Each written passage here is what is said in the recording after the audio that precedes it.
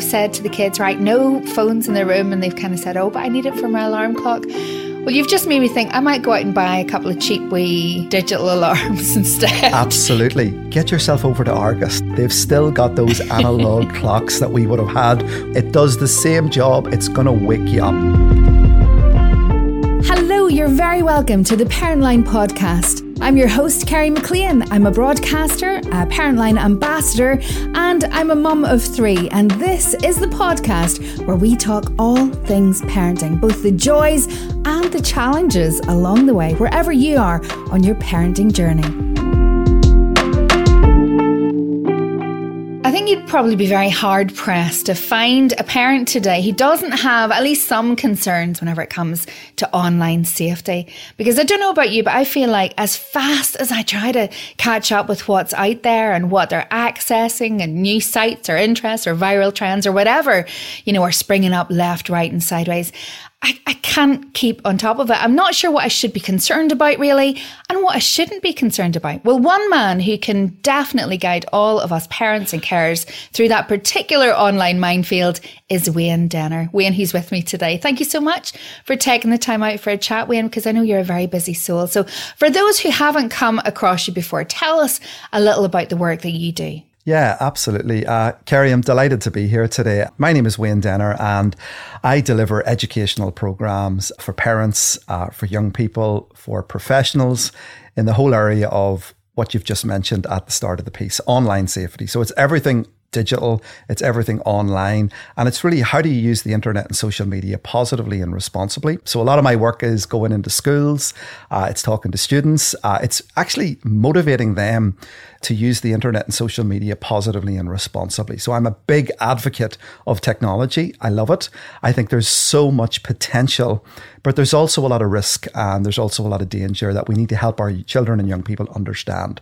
And then the flip side of all of that, it's helping educate us parents, people like you and me, who maybe don't have a lot of understanding of what's happening in those online spaces, maybe some of the risks that our children and young people could expose to or get exposed to, but also how do they help start that all-important online safety conversation? I know we're going to talk a little bit about that today because that's really important, and something that I'm a big fan of is having conversations in the home about online safety so that your children and my children know that if something happens in that virtual, that digital world, that they can always come to mum and dad, that there's always help and support available. I have these conversations with my friends who are also in the same position as me, who have teenagers and they also have little kids. I mean, my youngest is 6, my oldest is 16. And there's such a huge gamut of things there that you feel like you should be across, but you feel at the same time like you're failing miserably. Yeah, look, I'm a parent myself with 2 boys, and that's probably one of my unique USPs at the moment. I have 2 teenage boys at the moment who are growing up right in the middle of this, and they've been using technology now for some time. So I'm coming across firsthand the issues and the concerns that you're experiencing as well. And what I'm trying to do, and at least in my work, is I'm trying to package that up in a user-friendly way so that you don't feel overwhelmed, because that's really important, because you're right. There's a lot of technology out there. There's a lot of platforms. How does one keep up to date with all of this stuff? Because it can be a bit of a minefield. And I know that whenever I speak to parents across Ireland, across the UK, there is that sense of, oh, I'm completely overwhelmed with all of this. Completely, yeah. where do I even start? And I know some parents who just, and again, it's not their fault necessarily. They didn't grow up with the technology themselves. Therefore, and in some cases, actually, they don't use the technology either in the homes. So they're really struggling as well. And sometimes there's that bury the head in the sand. It'll be okay. It'll be fine. But that's not always the right approach. And I think getting involved in your child's digital world is really important. And thankfully, there's a lot of great resources available. There are a lot of people out there to help. And it's just about asking the questions. Well, let's ask the questions then today. Let's start chronologically. Let's start with the teenies. At what age should it be okay for your kids to get online, and where are they safe? Where are they not? All of those questions, Wayne. Hit me with answers to all of that. Yeah, I mean, children are getting access to the internet and social media younger and younger, and that's a fact. There's a lot of statistics out there. Children as young as 2 will start to get access to some form of technology. So I think it's really important to start early. I think that's vital. Have those conversations early. And typically we've been guilty of leaving it till they're teenagers. And unfortunately, that's too late. We need to be starting that conversation as early as possible. Now, parents will say to me, I get this question a lot, when should I buy my child their first smartphone? They've been hounding me for a smartphone. The work that I do in schools will tell me that children are typically getting access to smartphones in primary school. But we need to start that conversation as early as possible. So what I always like to say to parents, particularly new parents, your child is going to be getting a tablet or getting access to a tablet at some point. So start to introduce them as early as possible about the online world, about being safe in the online world, about, being careful about what you click on. If you see something in the online world that upsets you, that scares you, you can come and you can speak to mum and dad about that. And we can help reduce the chances of that happening again. We want to foster and we want to encourage that the young person can come forward and can have open and honest conversations with mum and dad. And I think that's really important. But the technology piece, from a teenager's perspective, is a really interesting one, because once they get that initial first smartphone, they're going to start exploring this whole world. They're going to start to use many of the popular social media apps like Snapchat and Instagram and some of the others that are out there as well. And that's why it's really important for mum and dad to familiarize themselves with what risks and dangers are our young people going to come up against, and how, before we even give them the smartphone. I think this is really important. Sometimes if you give the smartphone before you have this step in place, the horse is almost bolted. So I think it's a good idea, whenever you're considering as a parent buying that first smartphone device or giving them that first smartphone device, maybe it might be a phone that you previously had and you've upgraded, for example, it's a good idea to sit down and set up those parental controls before the young person gets the phone. At least you can put some safeguards and some boundaries in place to help protect them. And how do you put those parental safety things in place? Because I think even that can be different. It's different in different phones. It's different in different settings.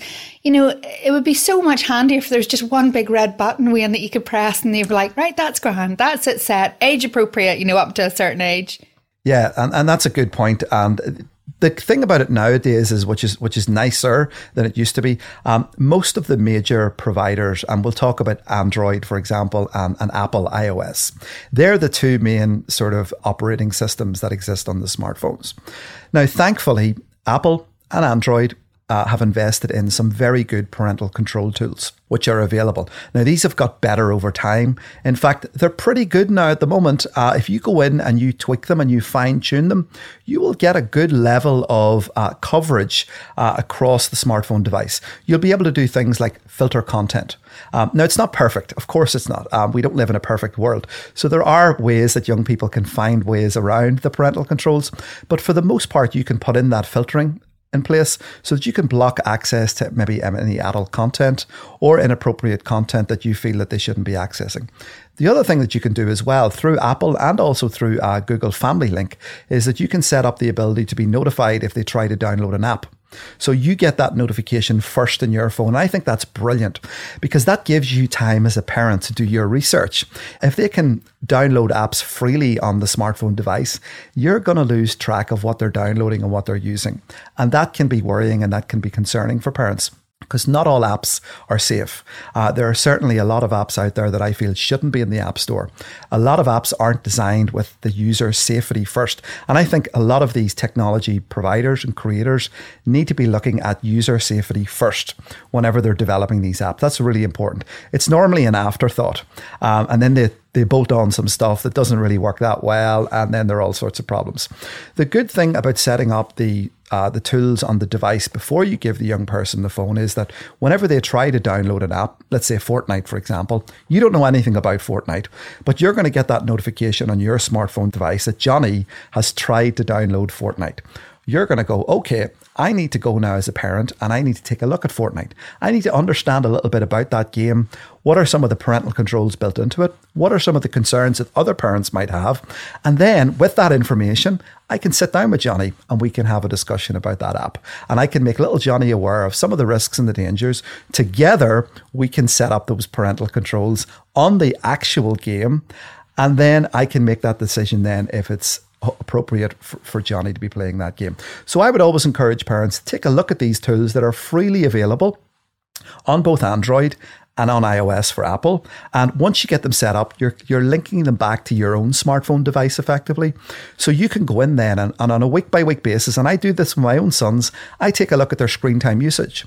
I take a look at what apps they're using. How long are they using the app? I take a look at the number of pickups, and that's really interesting. That'll tell you each week how many times they've picked up their smartphone device. I didn't know you could find that out. Absolutely. You get a full breakdown of what apps they're using, what websites they're visiting, and you'll get some other interesting insights that you may not have had before having this tool in place. I didn't know. Oh, that's new. I didn't know you could find out how many times they've picked up their phone and things.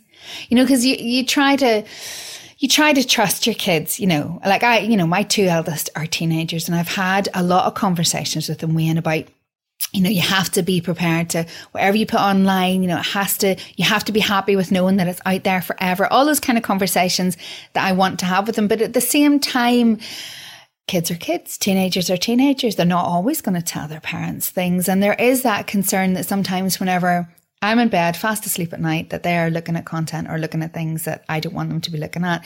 And I can turn off the Wi-Fi in the house. They'll just switch on to 3G. I mean, they're far more literate with those kind of things than I am. So whatever I do, they're going to find a way around it if they're determined enough.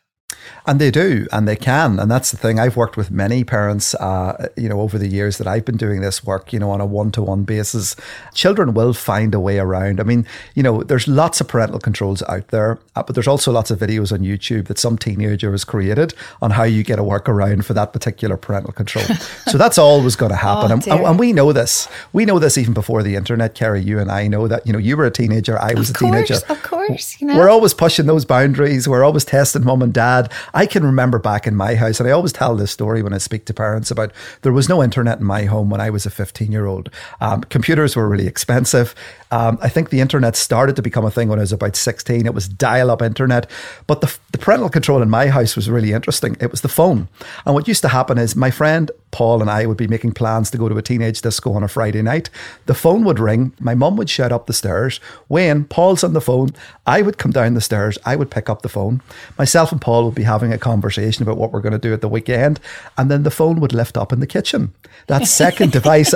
And mum would be listening in to that was almost like the parental control that she had in place. And I always remember that. And it always resonates with parents, because many parents that I speak to were like, yeah, that happened in my house too. But my mum didn't have to worry about the world that my children are growing up in today. And that's really important. We are the first generation of parents to grow up with all of this technology. We're dealing with it firsthand. So we're learning an awful lot. And obviously, the next generation of parents coming up behind us will be a lot better educated, because they will have grown up right in the middle of this, and they're going to understand it a lot better than we did as parents. So it's almost like a huge learning curve at the moment. And there are a lot of concerns. There are, of course, a lot of risks and dangers and things that people need to be aware of. And that's why that education piece for mums and dads is really important. And what I try to do is give parents practical solutions and giving them a little bit of comfort that, this is the world that our children and young people are growing up in. But you know what? There's always help and support available. If you've got a question, reach out, get in touch and ask it. If I don't know the answer to it, then I'm certainly going to put you in touch with somebody who can absolutely help you. That's a huge relief to know that there's somebody that, as a parent, that you could get in touch with and go, look, I'm a bit lost here. What do I do? I have to say that some of the biggest help that I've had, my youngest, as I said, is 6 years old. And some of the biggest help I've had in terms of her and her access has actually come from her big brother and sister. Because I'll say to them, my youngest wants to download this app and she wants to look at that. And they'll go, no, mommy, that's not good. Or, I've heard this about that one. And, and they are it's so natural to them to know what is good, what is bad. They've heard all of the the chat about particular apps and things. So that for me has been a big help. I just wish I'd had 2 older kids again that would have helped me with my older 2. You're absolutely right. And that's the thing. I learn so much whenever I talk to young people in schools. You know, they'll typically come up at the end of a workshop.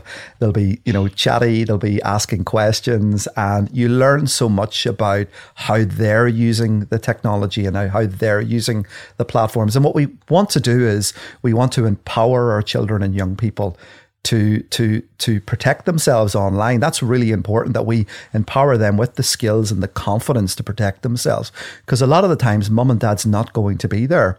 You know, it's very difficult, you know, if they're getting into conversations online, there's issues around cyberbullying, grooming, abuse, exploitation, things that, you know, we may not know about until such point as something's happened and then they come forward. So we want to make sure that we're developing those skills, that we're empowering them to protect themselves in the first place.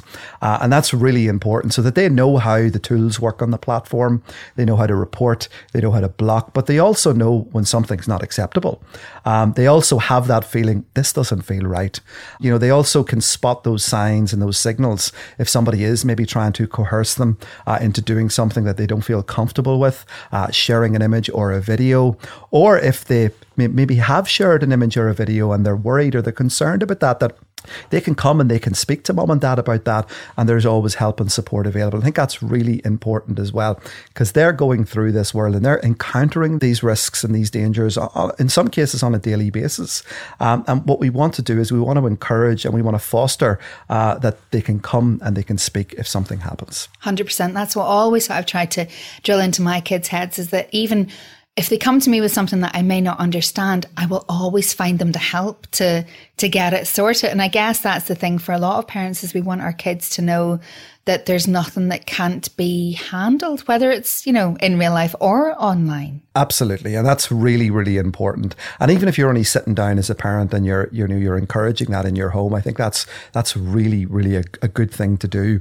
So say you have concerns, say you are looking at your teenager and you're thinking, oh, I don't know what they're looking at. How do you begin to have that conversation about, look, I need to be accessing what you're looking at on the phone? Because there is a part of me that kind of shies away from that, in the same way that I would shy away from looking at their diary or, you know, listening into their conversations with friends. There's that fear for me that I'm impinging too much on their privacy and that they'll resent me for it. You know, it's a hard balance. And it is. And the first thing to keep in mind that, you know, young people are entitled to privacy. You know, privacy is really important for all of us. And that's why starting that conversation as early as possible when it comes to online safety, things that you might come across on the internet and social media, and then trying to take steps then to filter where appropriate. And as that young person gets older, it's very much like the stabilizers. I think a stabilizer is a real good analogy of this. I remember riding a bike and there was stabilizers put on. But as I got more confident, as my ability grew, and as I was being safer, those stabilizers were removed. I think we need to have those stabilizers in place really early for our children. And as they get older, as parents, we're monitoring, we're learning, we're educating ourselves, and then we are removing those stabilizers as they move and they get older. And as they get into the teenage years, particularly first year to third year, that's where that time is really important, because that's where they're going to be exposed to a lot more online. They're going to be downloading a lot more of these apps. There's going to be potentially a lot more risk. And it's about helping them understand the risks and the dangers around privacy settings and making sure they have them set up to a level that they're comfortable with. We'll be back in just a minute after this short message from the Parent Line team. Parent Line NI is a free confidential service offering advice, support and guidance on any parenting matter. If you would like some support with any of the issues raised in today's podcast or any other parenting issue, please call the Parent Line team today on free phone 0808 8020 400 or check out our Facebook page for more information. Now, on with the show. I think this time of year is probably more of a challenge than any other time of year, because whenever my kids are in school, I know that they're not really looking at their phones, maybe at break time, maybe at lunchtime, whenever they're at school.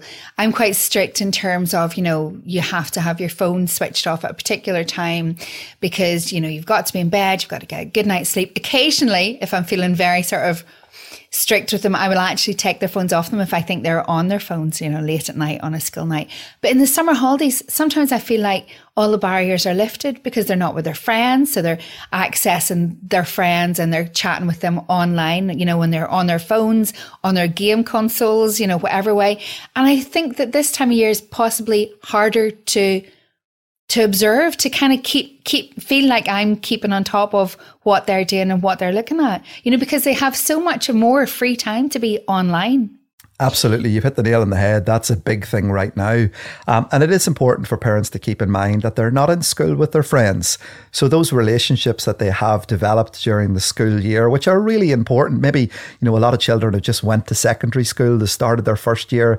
They've moved from the primary school into the secondary school. All of those friends now have dispersed into lots of different schools and they've made new friendships and they've formed new relationships. So of course, we want to continue to help them be connected with those friends. And a great way to do that is through the social media platforms. It's through the internet, it's whether it's gaming. And I think what's really important for parents to understand as well, not all screen time is bad. Screen time gets a bad press. They're on their phone again, or they're playing that game, or they're on the internet again. But I think from a parent, it's about understanding what the screen is being used for. And I think that's really important. Look, if the screen's been used for 8 hours a day to play Fortnite, that's not going to be good for anybody's mental health or well-being. Of course it's not. So that's why it's really important to understand and set those parameters around how long the screen can be used for and what the screen can be used for. Like my own two boys, for example, use their smartphone to access the guitar tuning app. One of them plays guitar, one of them plays saxophone. So they're using apps on their phone to facilitate the learning of the music. And we're cool with that because that's an educational aspect and that's an educational benefit. They also use it. My other son's particularly interested in languages. So he will use things like Duolingo, for example, to learn different languages. There's another educational benefit. So sometimes we think, they're on the screen. They must be just wasting time on TikTok or watching YouTube videos when they could be using it for educational benefits and educational reasons. So that's why it's really important to sit down and go, what are some of the things that you do on your smartphone or when you're playing that game? What are those games about? What sort of skills do you find you're developing? So, and that's really important in the summertime to be looking at that because yes, they're going to be spending much more time on their connected devices. Of course they are. But certainly it's about having parameters and boundaries in place around how long they can spend. Like TikTok's a good example of this. I don't know if you use TikTok.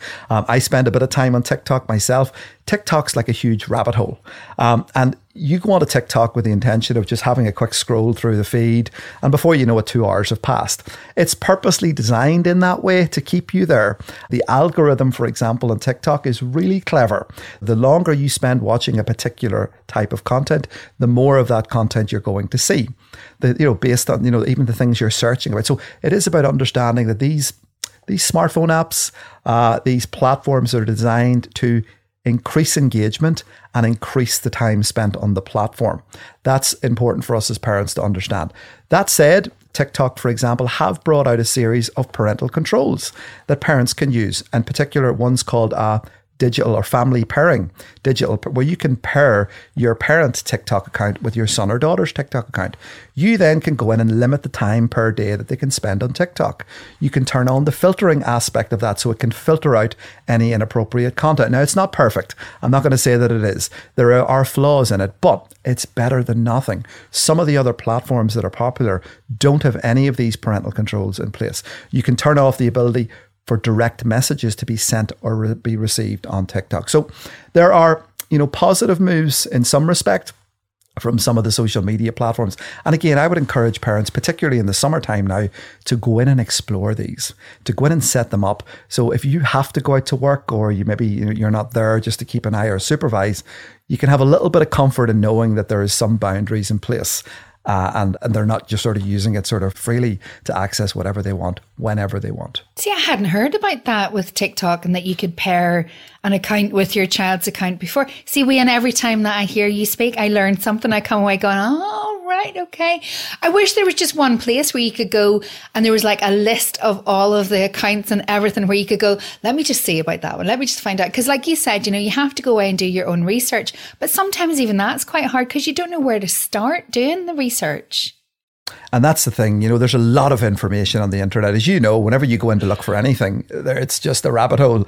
And it's about, I think what's really important for parents, it's about finding trusted information, but also that it's got some practical things that you can do as well. And if it's, you know, let's say you're a parent, you've got the internet in your house, you're not sure, oh, well, I don't know who we have for broadband. Forget about that.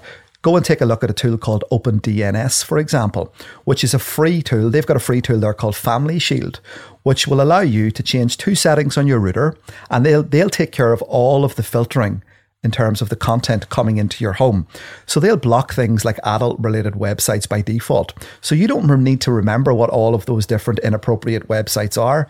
They take care of it for you. Now, again, not perfect. There will be certain exceptions where things will slip through, of course, but it'll give you a good level of coverage.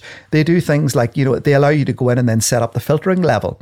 You know, you can have high, you can have medium, you can have low, or you can have custom, where you can go in then and individually block access to certain apps and certain websites. But I always say to parents as well, we've got so many connected devices in our homes right now, Kerry. You know, I had a parent recently reach out to me who had removed all of the connected devices from her home because her son was using the internet and spending too long on the internet. And then 2 days later, she found he was back on the internet. She was puzzled. And I says, well, what other devices do you have in the home? And she goes, well, what do you mean? I says, do you have a smart TV? She goes, we do. He was getting access to the internet through the smart TV because all of our smart TVs now have a browser. You can even download apps onto the smart TV now. So you need to look at the smart TV as an access point to the internet as well, and make sure you set it up within your parental controls or your filtering software. When my heart goes out to that, mommy, that wouldn't have occurred to me either. In a million years, I wouldn't have thought about the smart TV at all. Yeah. Alexa's another good example. Like, I didn't know this until recently, but my son was phoning me from the house one day, and he hadn't got his smartphone because it was in getting repaired. He dropped it and he'd smashed the screen. But he phoned me from the house, and I'm like, Johnny, how are you phoning me? And he says, through Alexa. I didn't actually know that you could phone people through the Alexa smart speaker Used to in me your house. as well, yeah. So there we go. All of these different connected devices allow us to connect and access that digital world, through a multitude of different ways. Well, Wayne, the one thing I want to ask you about, or rather another thing that I want to ask you about is I have 2 big fears as a parent whenever it comes to my kids and anything online or digital. One we have talked about, which is them being accessed from the outside world and, you know, the fear that just injects into me. But the second one is that they will do something silly or put something out there or do something digitally that'll be floating about in the ether forever. You know, I've got a 16-year-old girl, a 14-year-old boy, and that scares me as well, that something will be done in a moment that's a silly thing, and then in 10 years, 20 years time, it'll come back to bite them in the bum. I mean, how do you start to address that issue with kids? Conversations are going to be really important about this stuff. I wrote a book back in 2015 called The Student's Guide to an Epic Online Reputation. And it was the precursor to actually everything I've seen so far.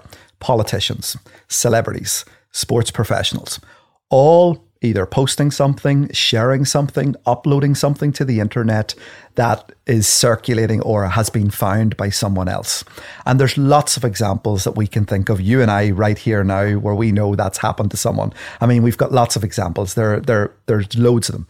And the reason some of that has happened is a lot of those people who have had that happen to them did not get the education that we're talking about today. So they just went on to social media. They didn't think of the ramifications. They didn't think that by saying that about someone could maybe be perceived to be libelous, or could be defamation, or could land you in the courts. And there's been lots of examples where that's happened, particularly on platforms like Twitter, where people have said things about other people and somebody has taken a case against them. So that's what's called a person's online reputation. And we all have an online reputation now. In fact, our children's online reputation actually starts before, in some cases, they're even born. And think about that for a moment. How many times have you went on to Facebook and have you seen a new parent announcing that they're pregnant, and a scan of the baby has went up on Facebook. I mean, I've seen that. I mean, I've seen that recently, actually. That is effectively that young person's first digital footprint. I mean, that they're not even born at this stage, and that's there. Now, that's the parent obviously creating that digital footprint. That's mind-blowing, that really is, to think, and I've done that. I did that with my last one, and now I'm thinking, oh, gosh, right enough. And, the state of California actually passed a law a couple of years ago to say that a young person has a right to get that content removed because they did not give permission to that content being posted on the first place. And I think there's a really important thing to think about here. And this is something I've started to get into the habit of. If I'm taking pictures of my children, I ask them now, look, do you mind if I share this on Facebook? I think that's really important. That doesn't happen in a lot of homes. A lot of people don't do that. They post pictures of their kids all the time on the internet and they haven't asked permission. Because here's what's going to happen is, particularly if you're sharing those things publicly, you don't have the right privacy settings in place. Your son or daughter is going to come back to you at some point, and I guarantee you this will happen. And they're going to say, can you take that picture down? Now, that might happen for a couple of reasons. Some other person has seen that picture of them as a young person and has taken that and is now using that to bully them. And that has happened a number of times where I've had parents reach out to me where that exact example has happened. So that's where I think it's really important for mums and dads to say, look, hey, Johnny, hey, Charlie, we're taking this picture. Do you mind if we post this on social media? And give them an opportunity to say, well, no, I wouldn't want that posted, or at least let them look at the picture so that they know, right, well, I know what it's like and I'm happy with it. I've consented to that. So consent is really important around these types of things as well. So that's where the sort of the thinking needs to start from. Then as children and young people then get access more and more to these platforms, we start to make them aware of their digital, what I call a digital tattoo. The more you post and you share on the internet, the larger your digital tattoo gets.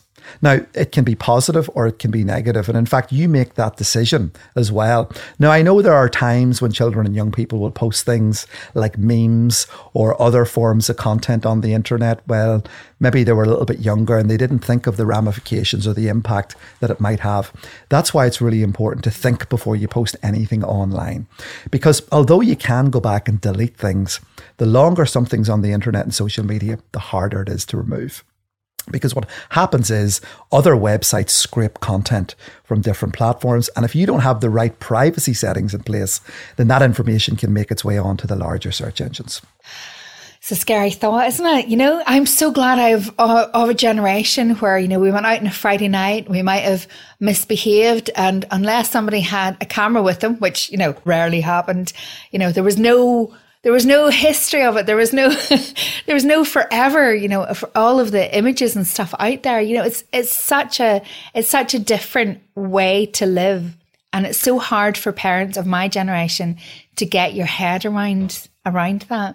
Never mind the kids. And the thing about kids is that, especially with teenagers, they live in the here and now. They live in the moment. So I've tried to have that conversation with my kids where I've said, always be aware that whatever is taken of you or said about you or you say is online is going to be there for a long, long time. But I think that's a hard thing for kids to get their heads around, never mind the parents. Well, what we ultimately want to be encouraging our children to do is, use the platforms positively and responsibly. And there are exceptions and there are things go wrong. Look, it would be remiss for me to sit here and say that, things don't get posted on the internet that a person maybe wishes that they didn't post. That happens all the time. And that's where I feel that education piece is really important, because there's a huge opportunity to start introducing children and young people to their online reputation, but also how they protect and manage it. They ultimately are responsible for it. But also they need to be aware of what other people post as well. Other people can post pictures and tag you in it, and that information can appear on the internet. So there's a huge opportunity for them to generate positive content. And also keep in mind that in the future, yes, employers are going to look at this type of stuff. If you don't have the privacy settings set up the right way on your account, TikTok's a good example of this, and Instagram. There was an announcement a couple of months ago that TikTok and Instagram are having conversations with Google at the moment to make TikTok videos and Instagram videos available in Google's search engine results. Now that raises alarm bells for me, for somebody who works in this space, because the thing about TikTok and Instagram in particular is many young people set these accounts up the first time around and they were public by default, meaning that they probably haven't went back and checked their privacy settings. So I always encourage young people to take a look at your privacy settings. After our session, after our workshop, go away, go into TikTok and maybe mark your account to private. Because if that was to happen where those videos would be available in Google search engine results, what that ultimately means, Kerry, is if somebody searches your name, they're going to find your TikTok videos. If somebody searches your name, they're going to find your Instagram videos. And some of those videos that you have posted, you may not want those to be publicly available. And that's why the privacy settings are really important on the platform. Look, this already happens on Twitter. Like you can go into Google right now and you can type my name into Google and you can find all of my tweets. They're there. So I have to be aware of that. So it doesn't matter whether you're a young person, you're a politician, you're a sports professional. And I've worked with a lot of sports professionals, and I still do to this day, where I help them with issues around online reputation management. I work with a lot of youth players who are maybe going to become professional players, going to move across onto senior teams.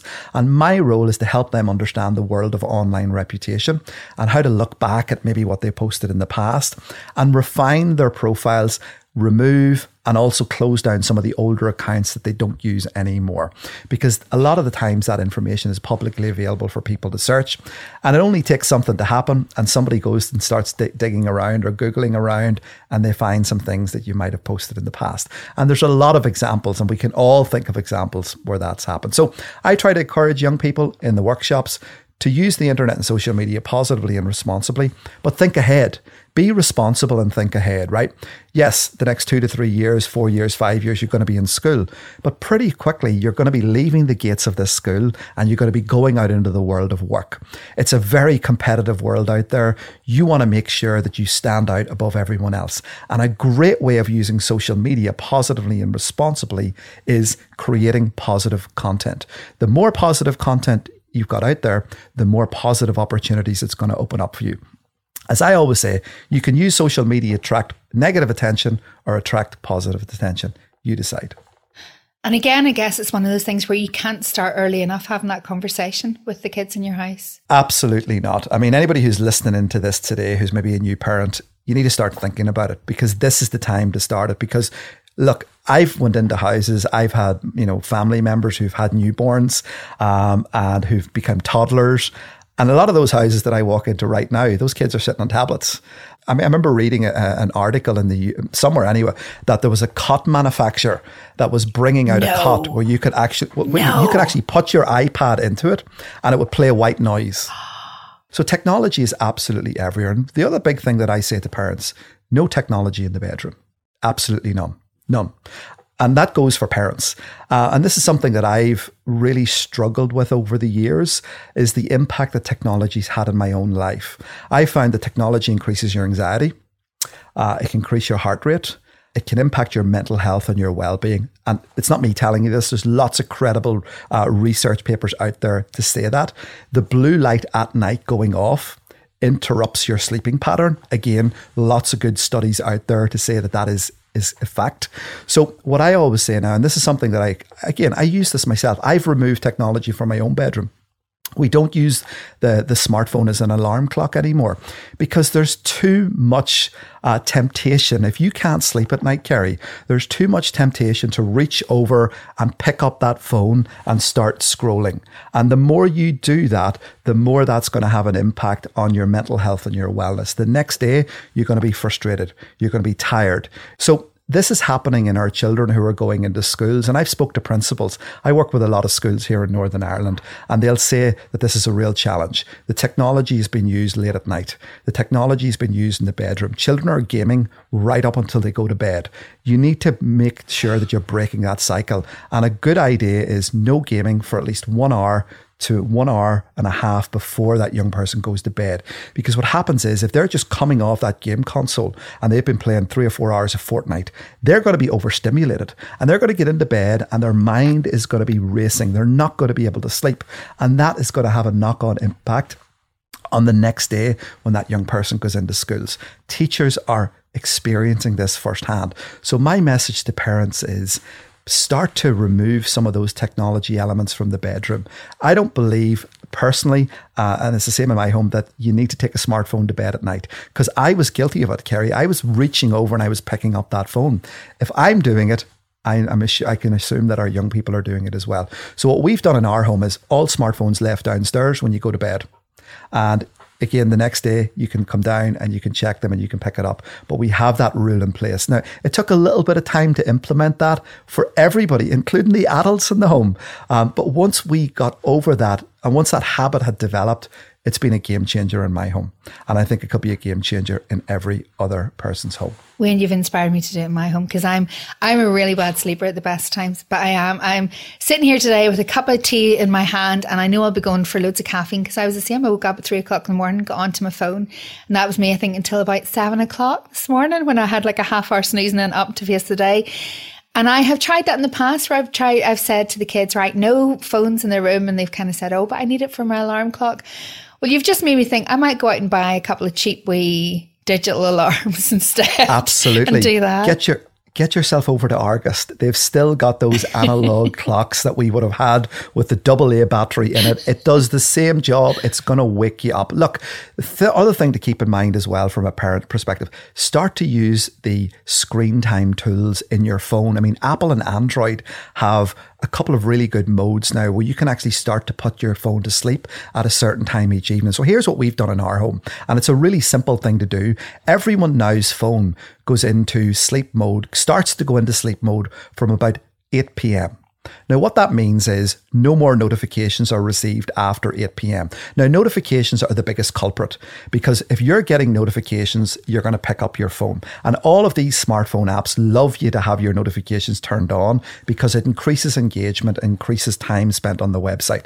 And there's evidence out there around a dopamine release and all of that sort of stuff, right? So the smartphone tools that are built into your Apple phone and your Android phone will allow you to set up that sleep mode. So we start ours about 8 o'clock. Now, I can still pick up my phone and go in and use Twitter. I can use Snapchat. I can use Instagram. But here's the brilliant thing about it. I'm not getting bombarded with notifications. And what I found is, because the notifications have been disabled on the screen time tools, I'm less likely to look at my phone. I actually almost forget about it now, which is so uplifting. You know, it's so important. I'm like, I forgot about the phone. Whereas before, I was picking it up every so often and I was checking those notifications because they were going off. I do the same, yeah. Now, about 10 o'clock, what happens then is my phone goes into complete sleep mode, complete grayscale. I don't actually need to turn the phone off. And even if you can't remove the phone from the bedroom, this is actually going to help you not pick up the phone, because that blue light isn't going off. It's in grayscale. The phone has almost went into suspended animation until the next day. And then what happens is then I've got a little alert, and I can even hear it ringing downstairs. The wake up mode comes on about 7 o'clock, and I can hear that wake up mode, but it gives me a little bit of time. And what I like to do is no phone for an hour when I wake up. That's my rule. No phone for an hour. It doesn't matter what's happening. It doesn't matter what's urgent. No phone for an hour, because it helps me get into the mood for the day. It helps me work with the children that morning, get them out to school. It helps me get the dogs fed, all of that type of stuff that we do as a family, myself and my wife. That's really important, because if you're picking up that phone, you're already going to be distracted. So our rule is, again, an hour and a half to 2 hours before bed, no phone or no technology, no gaming devices, and then no phone for an hour when you wake up. That gives you time to do a little bit of reflection, a little bit of mindfulness, and set your day off in the right foot. So again, please, parents, explore those tools. They're there. Set them up. Listen, you've won me over completely, because I am guilty of that. As soon as my eyes open in the morning, I reach for the phone to check, what have I missed, what's been going on.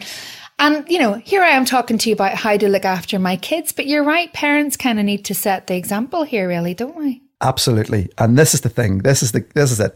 Listen, children learn from example. We know that, right? And if you're a parent and you're going about your day and you're picking up that phone all the time, you've got your head stuck in Facebook talking to your besties, you're on Twitter scrolling through that news feed, you're on YouTube, or in some other real extreme cases, parents are becoming the content creators themselves, where they're looking to become these influencers. And there's a lot of them in Northern Ireland, and that's not always setting the best example for our children and young people. And I've seen a lot of these influencers who, have had a little bit of fame, had a little bit of success on social media, but not necessarily setting the best example for our children. And in some cases are recording every aspect of their child's life and putting that out into the internet. My question for that parent will be, where is that content ending up and who has access to that? And again, in the future, would your young person want that content to be out there? So there's a little bit of thinking and a little bit of reflection. That's the key word. A little bit of reflection from a parent's perspective of how they themselves are using the technology, and that they're trying to set a good example, or as good example as they can possibly set. And would you encourage then parents and kids to go through like a regular digital detox? I mean, would you encourage the kids that you're talking to as well as the parents to say, set everything down, step away from it, have a wee break? Big digital detoxes, Kerry, the research will indicate, don't typically work. And what I seem to think works really well is the smaller detoxes. And this is where the conversations are really important. Like, we've got a camper van and we like to go away as a family to Newcastle and up the north coast and places like that. And we have a little bit of a rule around that as well, where we do try to do mini detoxes when we're away. We don't take our phones out when we're out exploring Portrush, for example, or we're in Glenarn or we're somewhere else. We leave the phones in the van. And that's a great time for us as a family to reconnect. We were out yesterday for a walk in Kilbrony Park, my two sons and the dog and my wife, and we were, again, no technology there as well. Again, having that opportunity to reconnect as a family, I think, is really, really important.